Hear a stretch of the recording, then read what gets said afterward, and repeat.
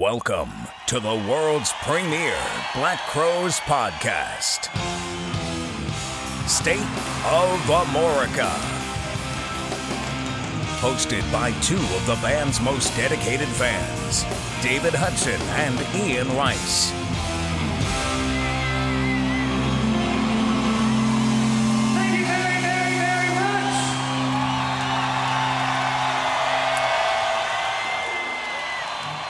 Well, all right, everyone. Welcome to a bonus episode of the State of Amorica podcast. I am David. I'm coming to you from my secret underground into the world bunker, and Ian is in his up in New York. Ian, it is strange times, my friend. It is, David. I just came out from underneath my three blankets. I had all the lights out. I was hiding, but I've come out just to do this episode. Hopefully everybody appreciates that. We're here for you. This is what we do for you, people. Yeah, no, it's definitely strange times, David. Very, very scary if you let it be. I mean, it's definitely a serious thing, and I hope everybody's doing well out there. Yeah, so what we decided we would do is kind of maybe do some bonus episodes, and these are going to be to some extent kind of off topic, and just kind of something to put out there because a lot of you are at home. Fortunately or unfortunately, no matter how you look at it, I'm in the healthcare field, so like.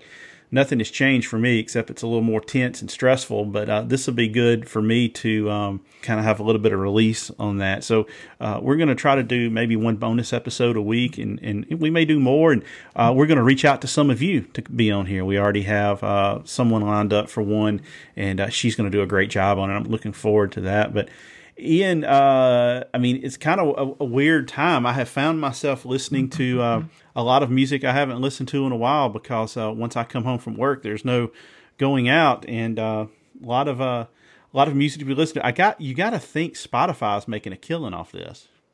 Oh, the numbers are definitely got to be up. I mean, because now for 2 weeks, I my store where I work closed, so I'm laid off for 2 weeks. So I'm gonna be doing a lot of catching up on albums, you know what I mean? So I would imagine that a lot of people are doing the same thing. I mean, when you're inside, it's, Netflix and Spotify and, whatever, or pulling out your records or, whatever. Yeah, I think there's a couple of things we can do to help artists. One, maybe turn Spotify on and just put on repeat or something like that and stream your favorite artist as, all day long. And, Amazon is getting kind of wishy-washy with what they're going to ship, not ship. Supposedly they aren't buying any new vinyl. So when I heard that, I went and canceled some orders I had on Amazon and went directly to the artist. I got the upcoming Pearl Jam album on vinyl and Brian Fallon of the Gaslight Anthem, ordered that directly from the artist. You're going to pay a little bit more when you do that, but I mean, it's helping them. And one of the things that I've learned from my other podcast is I've interviewed a lot of people that, have been really successful in this business, but the one of the things that really has kind of slapped me in the face that I've learned from all that is it is so hard to earn a living now in the music business. And some of these people that you think are millionaires, they're not. And this is going to hurt them just like it's going to hurt a lot of people in our country. So I'm going to try to do my best to help those people out, order directly from them, and hit Spotify up pretty good. And hopefully they'll get some money from that. Yeah, it's a funny thing that you mentioned that. Like, I think when people are in entertainment, whether it be films or music or whatever, the automatic assumption is that they have a lot of money.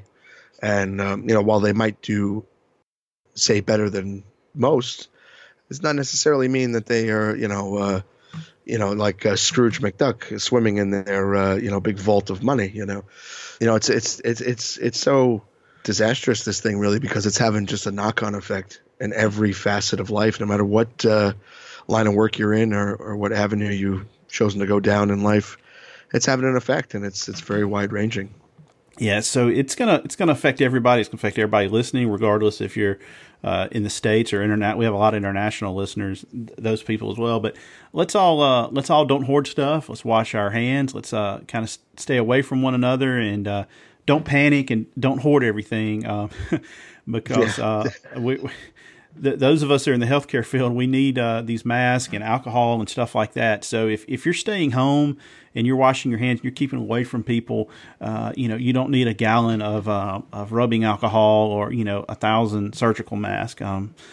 Some of us really need that, and it's going to help prevent the spread of the disease. But let's get on to some happier stuff, Ian, because Yes. I've been sitting around watching all this, and it does have a tendency to get you down. I reached out to some people on Twitter and asked them, hey, we're going to record a bonus episode. You guys got any questions you want us to ask? So I'm going to hit you up with some questions, Ian, and I'll chime in when I see fit. How's that sound? Sounds good to me. I'm ready. All right, the first one is from T. Jones. What are the odds that the Crows release new music either this year or next year? That is a fantastic question, and of course, one that's on the lips of many fans. I would say the odds are probably about 50-50 at this point. I would imagine it would largely have to do with how successful the tour is, not just financially, but successful on a personal level for them, and if they deem they can, work together following that. I'd be interested to hear some new material, only because, some people obviously don't like the fact that all the other members are non-originals and all new people, but those guys come from very interesting former groups and things, and I'd be interested to hear what they would bring to the table as far as original material would go. All right, we have another one from Godfather Table Press. What is the greatest live song? All right, my favorite live song of all time is Comfortably Numb on Pink Floyd Pulse. That's my favorite live song of all time. My favorite live song by the Crows is always going to be My Morning Song. What are yours? Crows-wise, I would have to say, I got to cheat a little bit. It's kind of a twofer. They're hand in hand. The Balladweiser, that's my favorite live. When they hit that, especially during the Mark Ed era, that's there's nothing better for me. Geez, overall best live song. It's hard to say for me, really. I've seen so many great bands, and there's so many songs that really transcend a live setting. I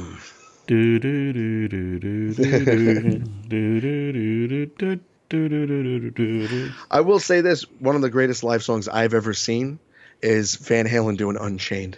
When I saw the last time I saw them, they opened the show with that. I saw two different singers do it. I saw Gary Sharon handle it the first time, and then obviously with Dave. But that's thrilling live, that song, for whatever reason, for me anyway.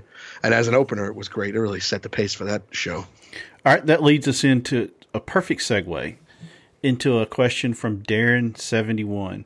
What do you guys listen to besides Crows and Crows related? I listen to a lot of Pink Floyd, the Rolling Stones, Oasis, Metallica, Megadeth. I've been listening to a lot of The Cure lately, REM, Marcus King, My Morning Jacket. Those are just some off the top of my head. What about you, Ian? Well, my tastes are very varied, David. A lot of people think I just listen to the Black Crowes, but I also listen to Rich Robinson and Mark Ford and the North Mississippi All-Stars. I'm very varied. I'm a big, as I just mentioned, I'm a big Van Halen fan. Also, I actually I dabble in a lot of things. Lately, I've been on the Wood Brothers a lot lately, which I've always loved them, but they just came out with a new record called Kingdom in My Mind, which I think I've listened to every day since it came out. Really fantastic record there. I'm big Crosby, Stills, and Nash and all their facets, including a very big Neil Young. Lately, I've been listening to some more, been breaking out some old 90s stuff, Smashing Pumpkins, Soundgarden, Collective Soul, that kind of thing. So that's where I'm at right now, but it's hard to really pinpoint what my genre is. I'm all over the board, Yeah, I am too. And you said 90s. I like Alice in Chains, and I like Pearl Jam a lot. Widespread Panic, kind of all over the place. Wilco, Uncle Tupelo, Sun Volt, all that stuff. So yeah, we don't just listen to the Crows, but we listen to the Crows a lot. All right, last question is from Michael Fullerton. After seeing the Brothers of a Feather set list, what songs will be mixed in this summer or whenever we get back to normal? You got to believe Remedy's going to get played every night. Some combination of Hotel Illness and Sting Me and Thorn. I see a Conspiracy getting played, and I see Soul Singing. I would agree with all those. I mean, I would have to say pretty much anything that was released as a single would be fair game, because that'd be considered a hit of some sort. And I don't know if the term hits also extends to fan favorites, because some songs of theirs weren't necessarily radio hits, but they became fan hits, and so you might see some of that. I think a lot of the material that you saw on Brothers of a Feather is going to be translated to the electric setting and kind of make up the bulk of the rest of those shows. Yeah, I think they're going to cater more to the casual fan on this one this time around. I mean, and reportedly they've signed a 2-year touring contract, so I'm being optimistic. I'm thinking the second go round it's going to be a little more aimed toward people like us, but I think this one is going to be pretty much. it's going to be aimed at the person that, is familiar with those first 2, maybe 3 albums for the most part. I mean, but Soul Singing got a lot of airplay when it came out. It's a great song, and it's going to work well in those, amphitheater type settings. I was thinking about this just very recently, actually. There's a lot of people, and like I said, I don't blame them or fault them or anything, but a lot of people very against the upcoming tour. But I was thinking, if the tour is successful, it might be a reason for them to continue on, or it might be a catalyst, rather, for them to continue on with more old school fan oriented type of stuff. If they can say, hey, look, we can draw this much, and that might be, hey, let's do a Southern Harmony reunion thing. Or so I don't know. That's why I like to keep an open mind with these things, All right, Ian. So since this is going to be kind of a bonus episode and it's not going to be centered around the Crows, one of the ideas we had was kind of maybe talk about our first rock concert. Yes. Because I think that's always and people that are music nerds like us, that's always kind of a big thing. I'm going to go ahead and be honest here, because I'm honest with all of you people, and I don't want to live a lie, and I want to be an open book. Ian, my first rock concert was Def Leppard, and that's what I'm going to talk about, but I have to be honest with everybody. When I was in the 7th grade, my late friend Eddie, his sister was in the 9th grade, and her and some of her friends, they took us to see New Kids on the Block. David. Yeah. This should have been disclosed before we partnered up for this podcast, okay? I know. I saw New Kids on the Block at the Mid-South Coliseum in Memphis, Tennessee. And then, like a year or so later, I was in the 8th grade, and there's a college not too far from where I grew up. Like twice a year, they would have I remember them growing up. They had like Survivor and 38 Special and stuff like that.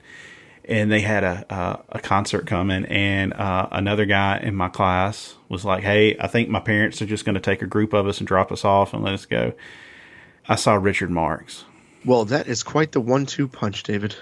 But let me tell you something, and I'm going to say this, and you people out there can judge me as you will, but I know he's caught up in a very slick production period, late 80s, early 90s, what have you. As far as like pop hits of the time goes, Richard Marx can write a tune. You know what I'm saying? He's not a terrible songwriter. He doesn't do songs I particularly like, but the songs aren't bad, if you can understand what I'm saying there. Do you know who he's married to?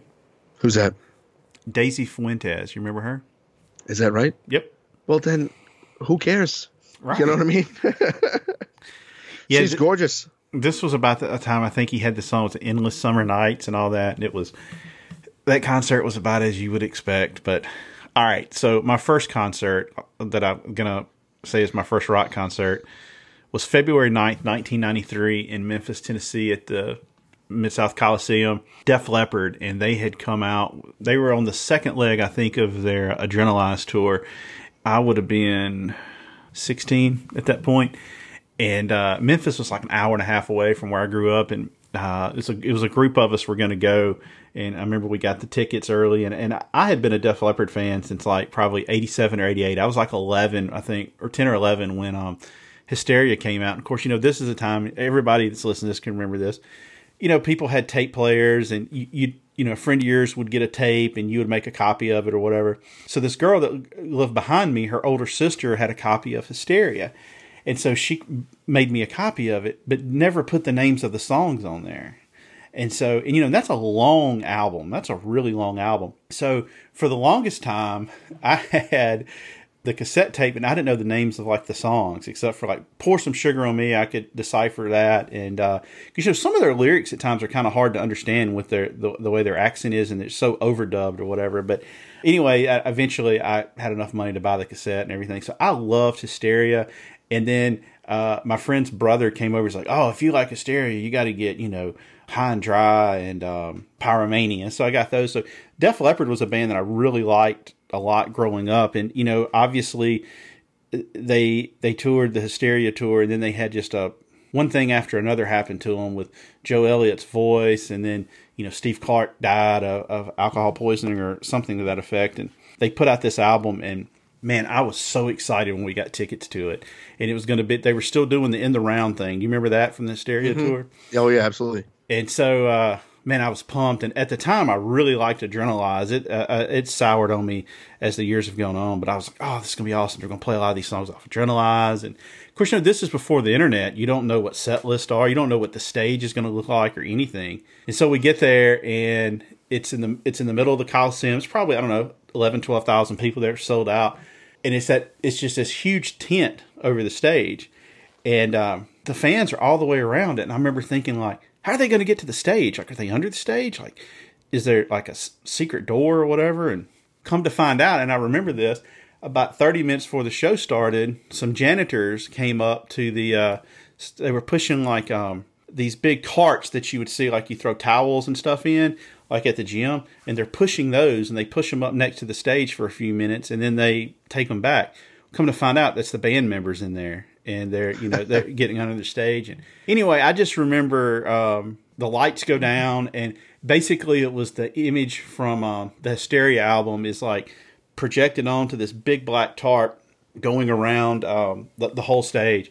And they played the clip from Clint Eastwood. It's like, so you got to ask yourself, punk, did he fire 5 shots or 6? It's a 44 right. Magnum, and then, do you want to get rocked? And at that time, the sheet drops, and like everything that I had ever envisioned it to be just happened at once. I was like, oh my gosh. And like from like that literally is like the moment that like the hooks were in the mouth for like live music, and was just geeking out the whole time. And they played 5 songs off Adrenalize, and they played a song that is one of my favorite Def Leppard songs. I don't know if you're familiar with that album or not, but they had a song called White Lightning. Yeah, it's one of the better songs on that album. Yeah, which is written about Steve Clark. And I don't think they played it after this tour. And so it was really cool that I got to see that. And it was like a group of us. It was like 4 or 5 girls and like 4 or 5 guys. And of course, did the cheesiest thing you can ever do: buy the T-shirt and then wear it to school the next day. Let everybody I know I saw Def Leppard. But it was just a lot of fun, and I was just like taken in by the bigness of it all. And you had these great guitar players, and Phil Collen and Vivian Campbell. Of course, I didn't know who Vivian Campbell was at the time. I mean, when he was with Dio, and was he with Thin Lizzy a little bit? I believe so, yeah.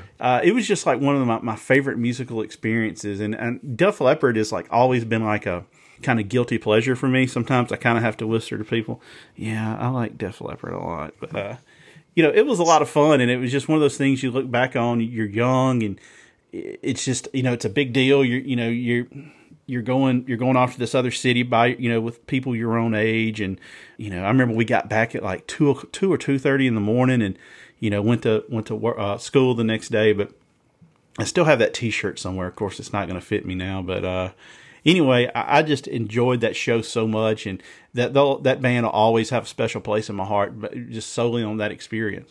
Yeah. I mean, you say, you had to whisper to people that you like Def Leppard. And you know what?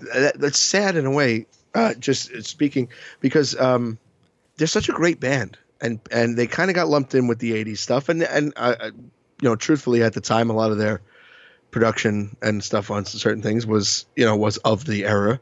But they've written some great songs. And the guys in Def Leppard love some great bands. I mean, the stuff that influenced them and the stuff they talk about. I mean, you're talking about, Ian Hunter and Mott the Hoople and all the glam stuff, T-Rex, David Bowie, all that 70s, glam kind of era stuff. That's great stuff. And it really, the covers they do of that stuff, they have one album where they did several covers and mostly stuff from that period. Their most recent album had some great songs on it. I mean, they still, and I've seen them 5, 6, maybe even 7 times myself, more recently, within the last 10 years or so. I think they're fantastic. I don't think anybody should ever feel shame in being a fan of that band. They're great. And that's a great first concert. They are an amazing live band. I saw them again like 2 years ago with like Poison and Tesla. It's just amazing. You think about, Rick Allen has one arm. Like, what a great testament to like, I'm not going to let a situation dictate who I am. I'm going to beat it. And Vivian Campbell's recovering from a couple of bouts of cancer. And obviously Joe Elliott had, massive vocal issues. And then, Steve Clark has died, and Rick Savage had Bell's palsy. You can see that when you see him now. But yeah, they're just a great live band. And like, if you want to go to a show and just have a good time, I mean, that's one of my favorite bands just to go see and just have fun and not be too serious. Yeah, I saw them actually. One of the times I saw them was when Vivian Campbell was just went into remission on that, and he played his ass off. He was fantastic. I mean, that guy's a great guitar player, and I didn't know till actually more recently that he had done time in Dio's original band and things like that. Yeah, they have a band now called Last in Line, which is most of the original Dio band. They've put out 2 albums. I think the bass player died a couple years ago. But all right, so my first band was an English band, and your first band was an English band, right? Yeah, well, see, now you made the stipulation on this because I have a kind of caveat as you did, because my first rock concert was an English band. My first concert was the Monkees, okay? And as a 7-year-old kid, the Monkees could do no wrong in my eyes. And the only disappointment for me was at the time they were touring as the Monkees, it was only 3 of them. It wasn't Michael Nesmith with them, who was my favorite. So it was a little bit of a letdown. But my first rock concert, though, was very respectable. A very respectable name. Much like the Crows, 2 squabbling brothers. My first concert was 1993, Jones Beach, the Kinks, which was a fantastic concert. And I lucked out somehow. My father got tickets within like the first 6 or 8 rows. So I was really close.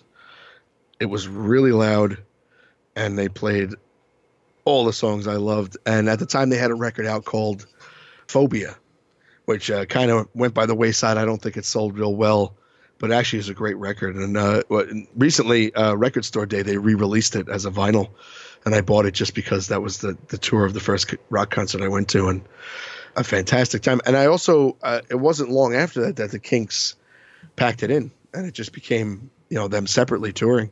I think they did maybe one more tour in 95 after that, and that was it, really. So I feel like I kind of saw something pretty special. I loved the Kinks as a kid. My father told me about, You Really Got Me and All Day and All the Night, and bought me the tape, and I had this tape of the Kinks' greatest hits, and I got to know all those songs. But I mean, so how old were you?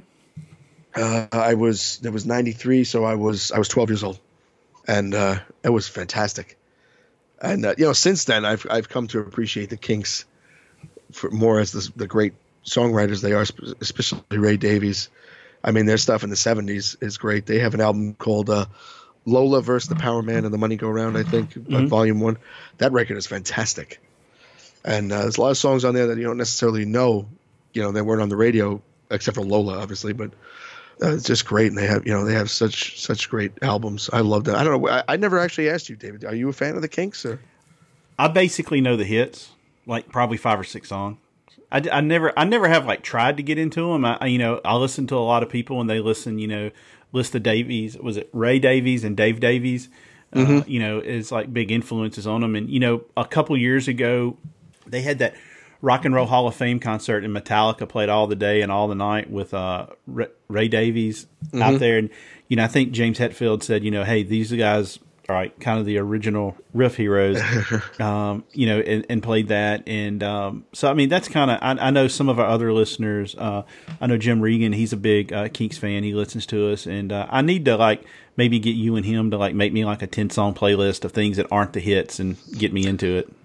It's a funny thing because they lasted through so many eras where music was changing much more rapidly. So they have songs that are in that 60s vein, and then their 70s material was real good. But then even in the 80s, they had a little bit of a resurgence where they had songs like Destroyer and Low Budget, and so they have all these different eras. So it's funny. It depends on where you jump in, I guess.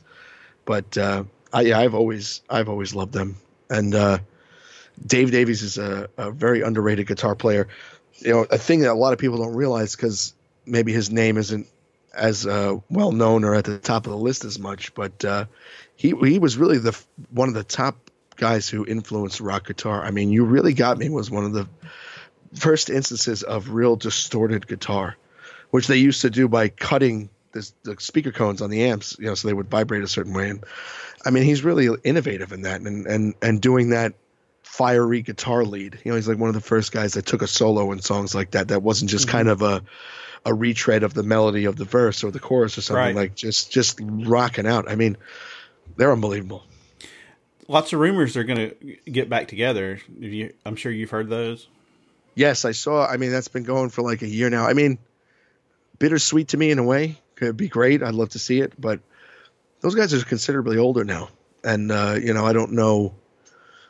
I don't know if it's a bit too late. I hate to say that, but sometimes the ship has sailed.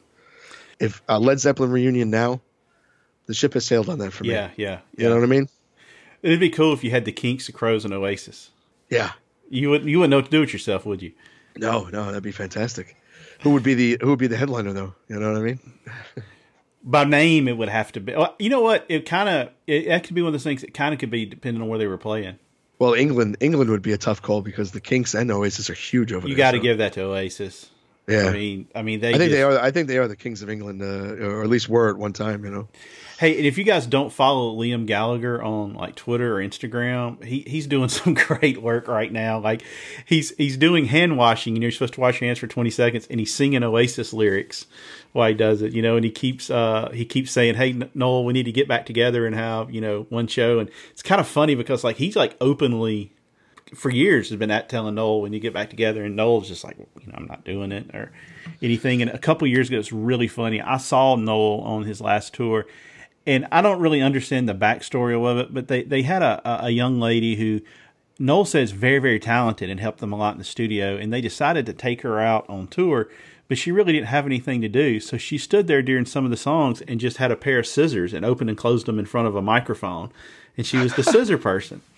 And it was, it was kind of like highlight of the show. Like he would introduce her and the crowd would go crazy or whatever. Something happened and she had to leave the tour for a while. And he just posted, it may have been an illness or whatever. Hey, we all need to, keep in our thoughts and prayers or whatever. And so, Liam always refers to Noel as Potato Head, says that Noel has a potato head. And Liam tweets out, he goes, "I'll go on tour with you and just stand behind you and peel a potato the whole show." So those guys are something else. And well, you're a very big Oasis fan. I mean, I enjoy Oasis a lot. I mean, they have two records that I really enjoyed. One's "Be Here Now" and the other one's "Standing on the Shoulder of Giants." Maybe not the most popular ones, but I always like those two. But you're much deeper into them, isn't that right? Yeah, the two albums that I really kind of there are some highlights on "Be Here Now" that I like. I like "Standing on the Shoulder of Giants." It has some really strong songwriting on it. Gosh, I'm drawing a complete blank now. It's the album after "Standing on the Shoulder of Giants." It's got Heathen Chemistry. That's got a couple of songs on it I like, but other than that, I could do without. But their last album, "Dig Out Your Soul," was really, really good, and I really liked the direction the band was going on that one. And I tend to I don't think I've ever bought any of Liam's solo stuff, but Noel's solo stuff is amazing. Oh yeah, and from his first album to where now he's just kind of releasing like EPs, but he's really changed a lot. And I'm gonna be honest with you, on this last album, he had to use up some of his capital he built with me because it's a little more techno and like kind of dance oriented. Is that right? Yeah, but I gave it a time, and it was wound up being my album of the year. And like I said, I saw him on that tour, but I really gravitate more toward his solo stuff than Liam's. And honestly, I really like his songs the best in Oasis, especially like Oasis songs that he sings that Liam sang, but you see him in concert or whatever, he'll sing them like "Go Let It Out." He does that. He does a great job on Wonderwall and but I gravitate more toward him and kind of side with him, I guess, in that sibling rivalry. I always liked, I like the High Flying Birds. The Who Built the Moon I haven't really got around to fully digesting yet, but I always liked the High Flying Birds. There was a post-Oasis group called BDI, which I did enjoy. That was more Liam's thing. Mm-hmm. Yeah, I haven't really enjoyed much of the stuff that has just Liam's name on it. Like his last album, I believe, was called "As You Were." I just couldn't really get into it. And it's funny. A lot of people see him as very obnoxious, and he is in a way. But I think a lot of it is lost on American audiences because the English humor is a bit different. So a lot of things they do is out of humor, but it seems it just comes across differently. You know what I mean? Yeah, that would be a fun tour to go see for sure. Yeah. All right, I saw that Brotherly Love. That was fantastic. That was my first tour. We're going to do a podcast on that tour at some point. break that down for everybody. Hey, listen, everybody, like I said, this is a bonus episode. We're going to try to do at least one of these a week, maybe more, depending on my schedule and what Ian can do. And, it's weird times we're living in, and music helps people, and podcasts help people. And so if you enjoy this, please share it with people and continue to leave those Apple Podcast reviews, and follow us on Twitter at State of Amorica. And then Ian runs our Facebook page and does a good job on it. And we have a Instagram page, State of Amorica Podcast. And we're going to try to spend some of this time where everybody's at home trying to get some more interviews. And so, like I said, we're reaching out to some of you to come on, and at least one person has already agreed to do that. And we have some... we recorded an interview earlier today with somebody I think you're really going to enjoy. It's probably going to be a couple of weeks for that one comes out, though, because we've got some other stuff in the pipeline. But, Ian, we didn't talk about this, but I'm going to go ahead and make a call and pick a play-out song. Since this is a bonus episode and not necessarily built around the Crows, I'm going to pick something else. And it's a song that I really like, I find very inspiring, and these are kind of tough times. So to play us out, by one of my favorite bands. People ask who some other favorite bands are. One of them is the Drive-By Truckers. This is a cover of an Eddie Hinton song, but the song is called Everybody Needs Love. Stay tall, everybody.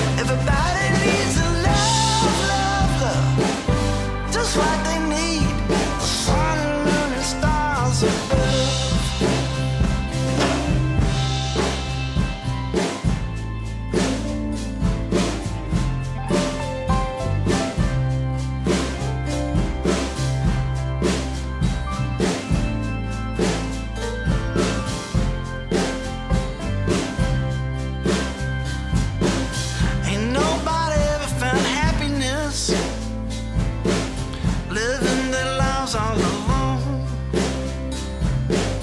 I used to go